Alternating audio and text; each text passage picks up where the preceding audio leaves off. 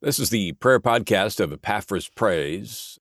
We're praying again today for our nation's government, our government leaders, and asking our Heavenly Father in Jesus' name for good and godly government. We're praying from the scriptures from Ephesians chapter 6, verses 18 through 20, where Paul says, keep praying at all times in the Spirit with all prayer and supplication.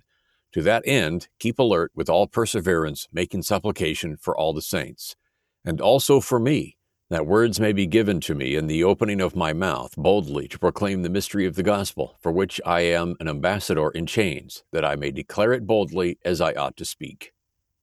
Paul, as the apostle of Christ to the Gentiles, boldly spoke of the good news of Jesus Christ wherever he was, whether he was at a church or in front of the Greeks. He even stood before governor and kings. That he spoke with such boldness, making known the mystery of the gospel. So, Heavenly Father, we pray for those in our day, that you would raise up servants like Paul, who would speak with humility and with boldness in the days of old. We think of Paul, who proclaimed Jesus before a governor and a king and appealed to Caesar.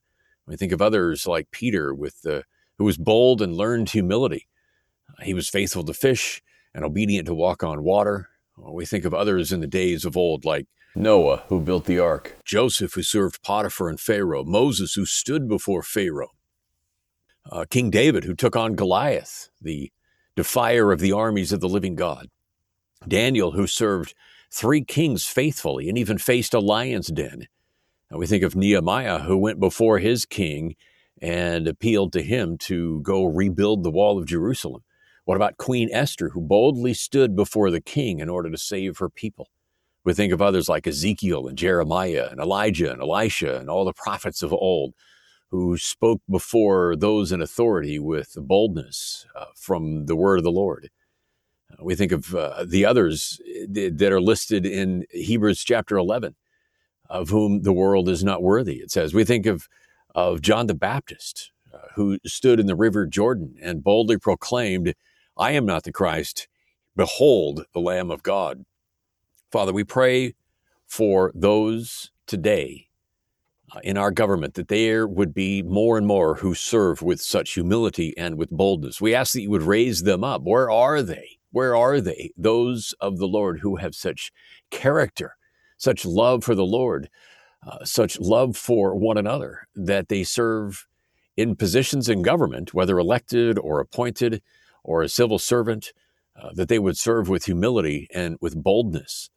We pray for men and women in authority across the land today, mayors and governors and civil servants, Lord, our nation's capital. We pray for men and women in authority in government who are faithful, who are just, not selfish and corrupt. And Father, today we pray for them as Paul requested prayer in Ephesians chapter 6. He told the church to keep praying at all times in the Spirit with all prayer and supplication. To that end, to keep alert with all perseverance, making supplication for all the saints. And he said, also pray for me, that words may be given me in opening my mouth boldly to proclaim the mystery of the gospel, for which I am an ambassador, that I may declare it boldly as I ought to speak.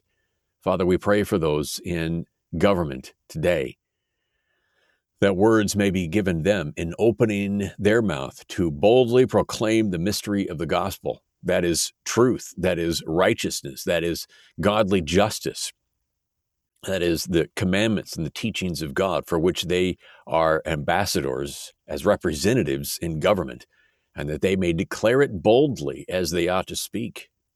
Father, just as the others we've listed who we read in the scriptures of old, like Joseph and David and Daniel and Esther and the others we've listed, Father, raise them up, I pray, in our day, that they would stand boldly before those others in authority and stand firmly on the word and will and way of God, who perhaps like Esther, in a position before the king, perhaps for such a time as this, Mordecai said. And so, Father, we pray for more and more and more across our land to serve faithfully, boldly, and with humility before those in authority across our land. We ask for that as we pray for our nation's government this day, in Jesus' name. Amen.